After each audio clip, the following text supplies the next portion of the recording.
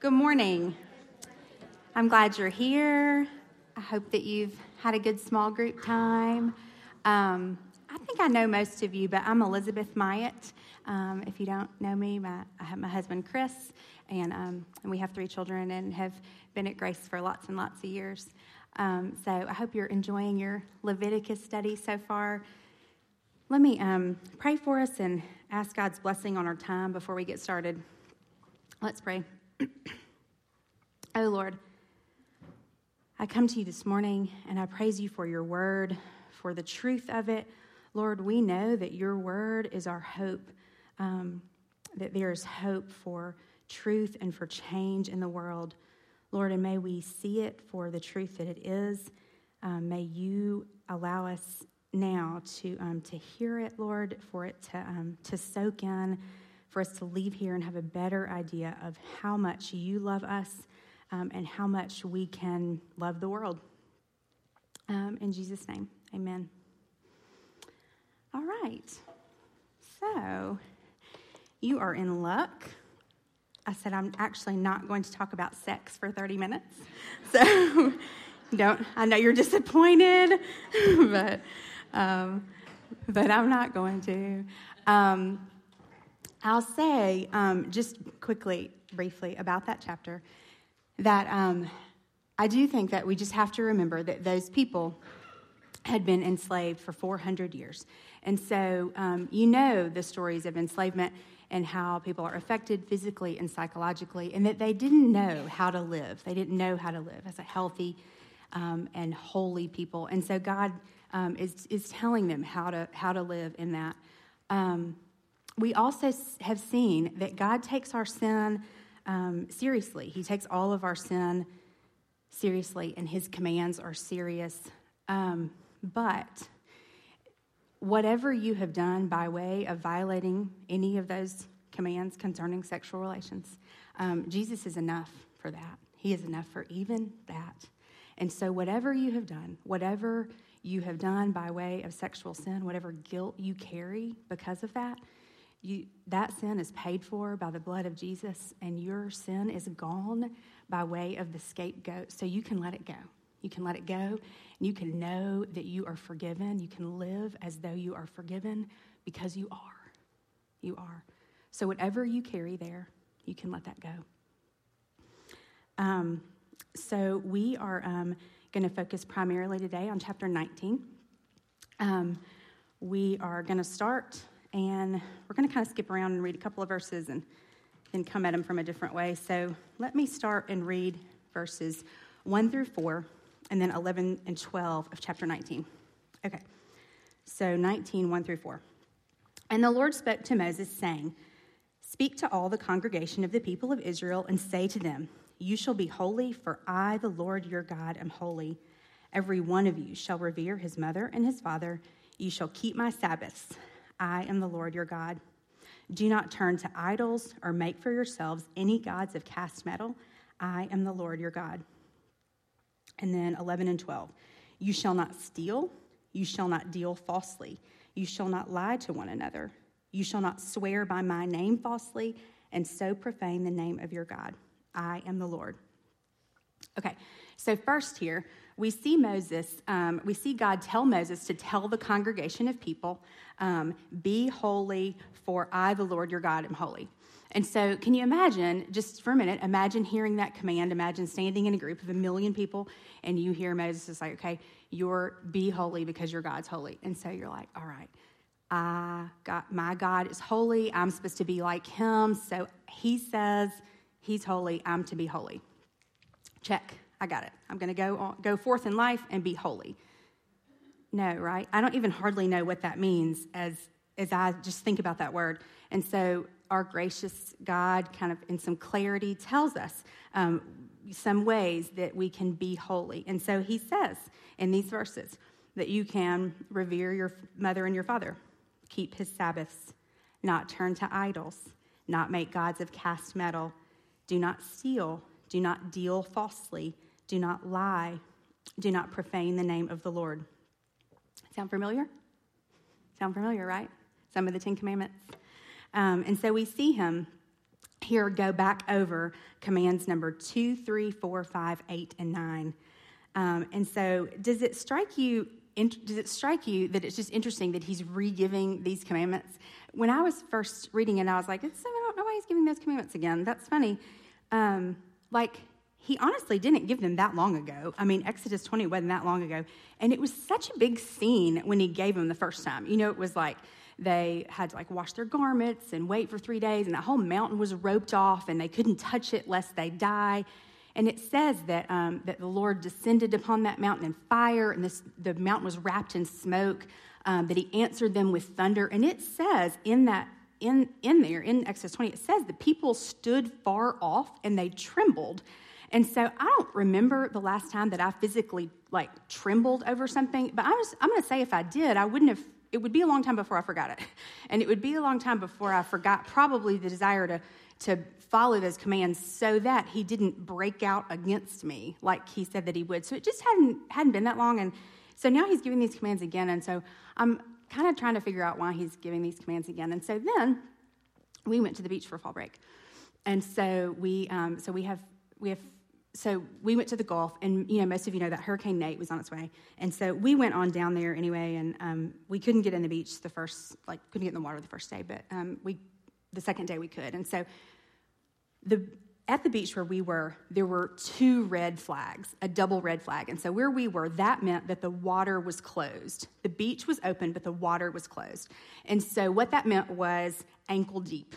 You go in the water ankle deep, could wash up on your ankles, and so we have 3 children, 7, 9, and 11, and so we tell these children, here's the deal. You can go on the beach, can't go in the water, ankle deep. We tell them of the danger of the water. We tell them what's good and right for them. Tell them about the rip tide. We tell them all these things. I'm not sure that they stand in fear and trembling, but they vocalize understanding to these commands. We go out to the beach, right? Chris and I are sitting there. We're sitting in our chairs watching these lovelies play in the water. And you know the story, right? A couple of minutes. The water's a little bit higher on the legs, a couple of minutes, a little bit higher, and just not long, that water's to their knees. Chris and I, we were calling them back, move back towards the edge of the water. And so this goes on all the livelong day. This goes on. And so we see this lifeguard. She is fierce. She drives up and down with her four-wheeler. She's blowing this whistle. There's all kinds of people out in the water. She's pulling people out of the water all the day. And so that happened. That's what so as I'm sitting there experiencing that, I said, Chris, it's funny. I'm thinking about that talk that I have to do on Leviticus in a couple of weeks. And it's interesting, in the first couple of verses of that chapter, he restates, God's re-giving them some of these 10 commandments. And I've been trying to figure out, why he did that. And it's funny, I have the very same question as I sit here. Why am I having to give these children this command over and over and over? And Chris was like, yeah, the obstinate rule breakers that we are. And I was like, that's just it, right? That's just it. The Israelites were obstinate rule breakers. They were, and God had to give them commands over and over again. And is this ever true of us? Is this ever true of you? Are there commands in your life that you know that God has given you over and over again? You know they are for your good. You know they are for his glory, yet you go against them over and over again. And he is calling you out of that water over and over again. Can you identify? I certainly can. So we see him here. We see him give these commands in the sense of how they can live as a holy people. Let's jump now and let's read verses 9 through 18. And let's come at that from a little bit of a different spot. So 9 through 18 now. When you reap the harvest of your land, you shall not reap your field right up to its edge, neither shall you gather the gleanings after your harvest. And you shall not strip your vineyard bare, neither shall you gather the fallen grapes of your vineyard. You shall leave them for the poor and the sojourner. I am the Lord your God. You shall not steal.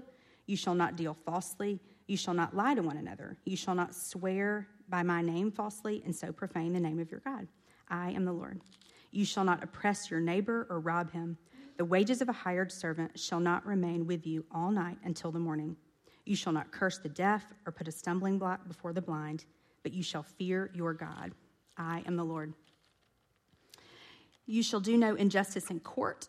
You shall not be partial to the poor or defer to the great, but in righteousness you shall judge your neighbor. You shall not go around as a slanderer among your people, and you shall not stand up against the life of your neighbor. I am the Lord. You shall not hate your brother in your heart, but you shall reason frankly with your neighbor, lest you incur sin because of him. You shall not take vengeance or bear a grudge against the sons of your own people, but you shall love your neighbor as yourself. I am the Lord. Okay, so we see here the famous love your neighbor as yourself command. I know it's repeated at least 10 times in the New Testament, so we know that applies to us now.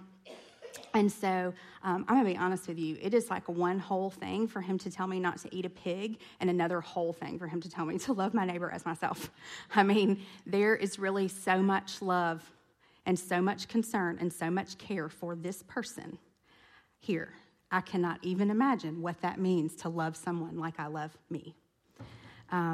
So God, again, he gives them some specific ways here that they can love their neighbor as themselves.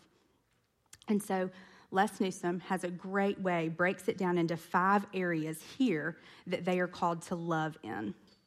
So let's go over those 5 ways. Okay, number 1, you can love your neighbor as yourself. You can love with your possessions. Specifically in verses 9 and 10, this is caring for the poor. He talks here about leaving some of the gleanings or some of the grapes for the poor or the sojourner. He's saying, in your day-to-day lives, in your everyday life, I want you to leave something to intentionally care for and provide for the poor. Hold your money loosely.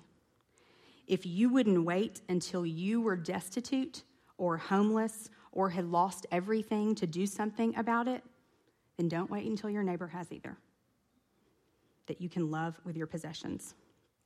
Number 2, you can love with your words. Verses 11 and 12, be honest, that you have to tell the truth. You have to tell the truth. Also, don't take things that don't belong to you, meaning tangible things, and also don't take credit where it is not rightfully yours, even when it's hard, and even when it's not in your best interest. You can love your neighbor as yourself by telling the truth. Number 3, you can love with your actions. Verses 13 and 14 talk about you have to pay people what you rightfully owe them, and you have to pay them when you said you would. Okay? You have to look out for people and not seek to hurt or take advantage of people that can't care for themselves. Okay, so love with your actions. Number 4, you can love with your judgments. In verse 15, meaning you can't taint anything and inhibit fairness or justice, specifically here in court. Oh yeah, my lawyer husband says that these are 5 ways, including but not limited to ways that you can love your neighbor. So yeah, so it's helpful. But that you can't taint fairness or justice in court.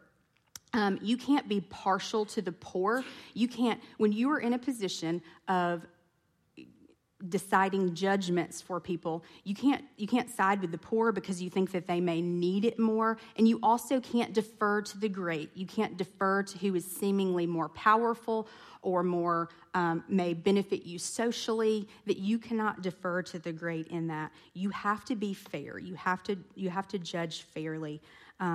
This does not seem like a big deal to me when I read it, honestly. I'm like, of course anyone in court would be fair. They wouldn't be partial. But again, that lawyer husband of mine says, step into any courtroom in America, and there are examples of partiality, that it is rampant. And so do we even know the willingness of our sinful heart to be impartial towards people, to do what we think might benefit us most? Okay, number 5. Love in your heart. Verses 16 through 18, you cannot go around talking bad about people. You cannot hate people in your heart, and you cannot bear a grudge. But in verse 18, you should reason frankly with them. It seems so logical. I think it's what we all teach our children. I can hear myself, like, go, baby, and talk that out with her. Go and, like, just go talk to her about it. Go reason frankly. It seems like it seems natural. It seems like that's what we do. But how often do we talk bad about people behind their back? How often do we do it? How often do we entertain that conversation with our friends? How often do we not only talk bad about them, but do we try hard to disguise it as something that is maybe even good for them, but we try hard to disguise it? But how often do we do that? How often do we hate in our own heart, and how often do we bear a grudge?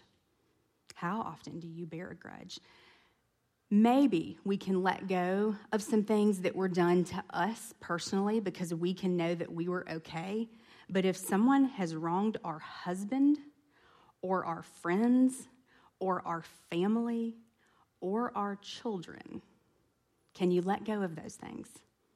Can you let go of those things? He says that it is a way to love your neighbor as yourself, to let go of all that. Okay, easy, right? You've got it. Got your 5 ways to be holy. You're like, check, I'm whole. I can do it. Here I go. I know, I wish, right? Okay, and so here's where we try to limit it. Flip over to Luke 10 with me. Luke 10. You probably just have like your copied verses, and you may not even have your Bibles out. Luke 10. Okay, so the parable of the Good Samaritan. So you're probably familiar with this story, but we see a lawyer here interacting with Jesus, and this is not a civil lawyer like that we would know today, but someone that was well-versed in biblical law. And so we see him ask Jesus in verse 25, we see him say, "Teacher, what shall I do to inherit eternal life?" And he said to him, so Jesus answers, Jesus says, "What is written in the law? How do you read it?" And he answered, "You shall love the Lord your God with all your heart and with all your soul and with all your strength and with all your mind, and your neighbor as yourself." And he said to him, "You have answered correctly. Do this, and you will live." So this lawyer's like, okay, well, I certainly can't do all these things. Like, maybe I can get this neighbor thing down. And so let me just get some specifics here, Jesus. Just tell me exactly who I need to love. And so just exactly who is my neighbor before I think of if I can do this. And so in verse 29, we see that lawyer. He says, "And who is my neighbor?" And Jesus tells him this story. And so you know the story. There is a man who is traveling from Jerusalem to Jericho. He is robbed and beaten and left for dead. A priest sees him, passes him by. A Levite sees him and passes him by. A Samaritan comes by, sees him, and stops and cares for him. He binds up his wounds. He puts him on his animal. He takes him to an inn, and he says, and he pays for him to stay there and says, "Take care of this man, and when I return, whatever I owe you, I'll pay for you then." And so then Jesus tells that story. Then he asks the lawyer down at the bottom in verse 36, he says, "Which of these 3, so the priest, the Levite, or the Samaritan, which of these 3 do you think proved to be a neighbor to the man who fell among the robbers?" And he said, "The one who showed him mercy." And Jesus says, "You go and do likewise." Okay, so Tim Keller helped us out in a big way here, and he shows us 3 ways where we try to limit loving our neighbor as ourselves, and Jesus won't let us do it. So 3 ways that we try to limit it. We try to limit the who, we try to limit the when, and we try to limit the how much. And so first, the who. It is natural for us to want to give to and love and care for people who are like us. It is natural for you to look around this room and identify with people that are going through things that you are going through, people in your communities. It's natural to want to help them. It's easier to help them. And haven't you all thought it? Like, it's hard to find good people to give to, right? Jesus intentionally, in this parable, he intentionally puts a Jew and a Samaritan as the 2 racial groups here. And so the Jew and the Samaritan, these 2 racial groups were bitter enemies at the time. And so Jesus puts them here against us, them kind of against each other, to show us that our neighbor is anyone. It is anyone in need on our path that we meet on our path. We see this Samaritan here reach across a huge racial barrier to help the one in need. And so your neighbor is not just the one that you can identify with. It's not just the one that is like you. It's anyone on your path who is in need. You can ask yourself when there is someone in need on your path, self, if that were me in need, would I help myself? The answer is likely yes. And when it is, you should love and help your neighbor. So by giving us this parable, Jesus is saying, I will not let you limit the who. Okay? Secondly, we try to limit the when. Simply put, we want to help people. We want to help people when we think they deserve the help. We've all thought it too, right? I'll be happy to help them when they help themselves first, when it's not their fault, or when they deserve it. We are happy to help people when they have had some sort of terrible loss, some kind of natural disaster, or if they're working hard and just maybe ends aren't meeting during a time of illness. We're happy to help. But if we don't think they're working hard, or we think they are irresponsible or foolish, or we know something about their family that we don't like, then we tend to want to limit that love. And here, Jesus shows us that this is a flawed way of thinking. And so if you understand, again, the historical context here of these two groups of people, the Jew and the Samaritan, you understand that the Samaritan would absolutely have believed that the guy who was dying deserved it. He deserved what he was getting. He did not deserve any help. He gives us that example so we can see that this Samaritan, though he would have believed that he deserved death, we see the Samaritan reach down and help.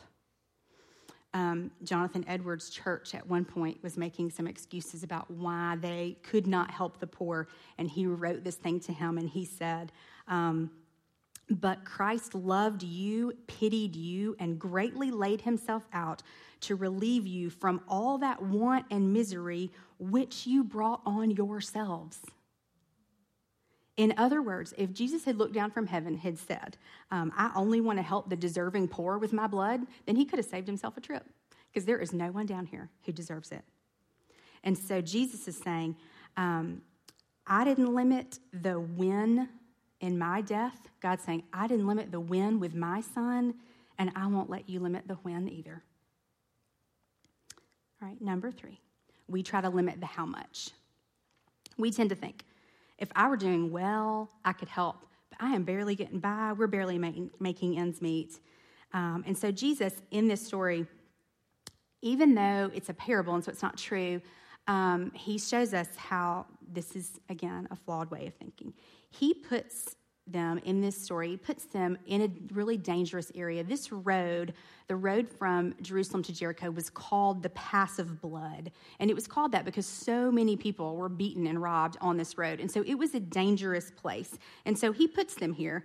And so this story of the guy who's been beaten and left for dead, but not dead yet, what does that tell us about the robbers? Like, they're not far, because he's not dead yet.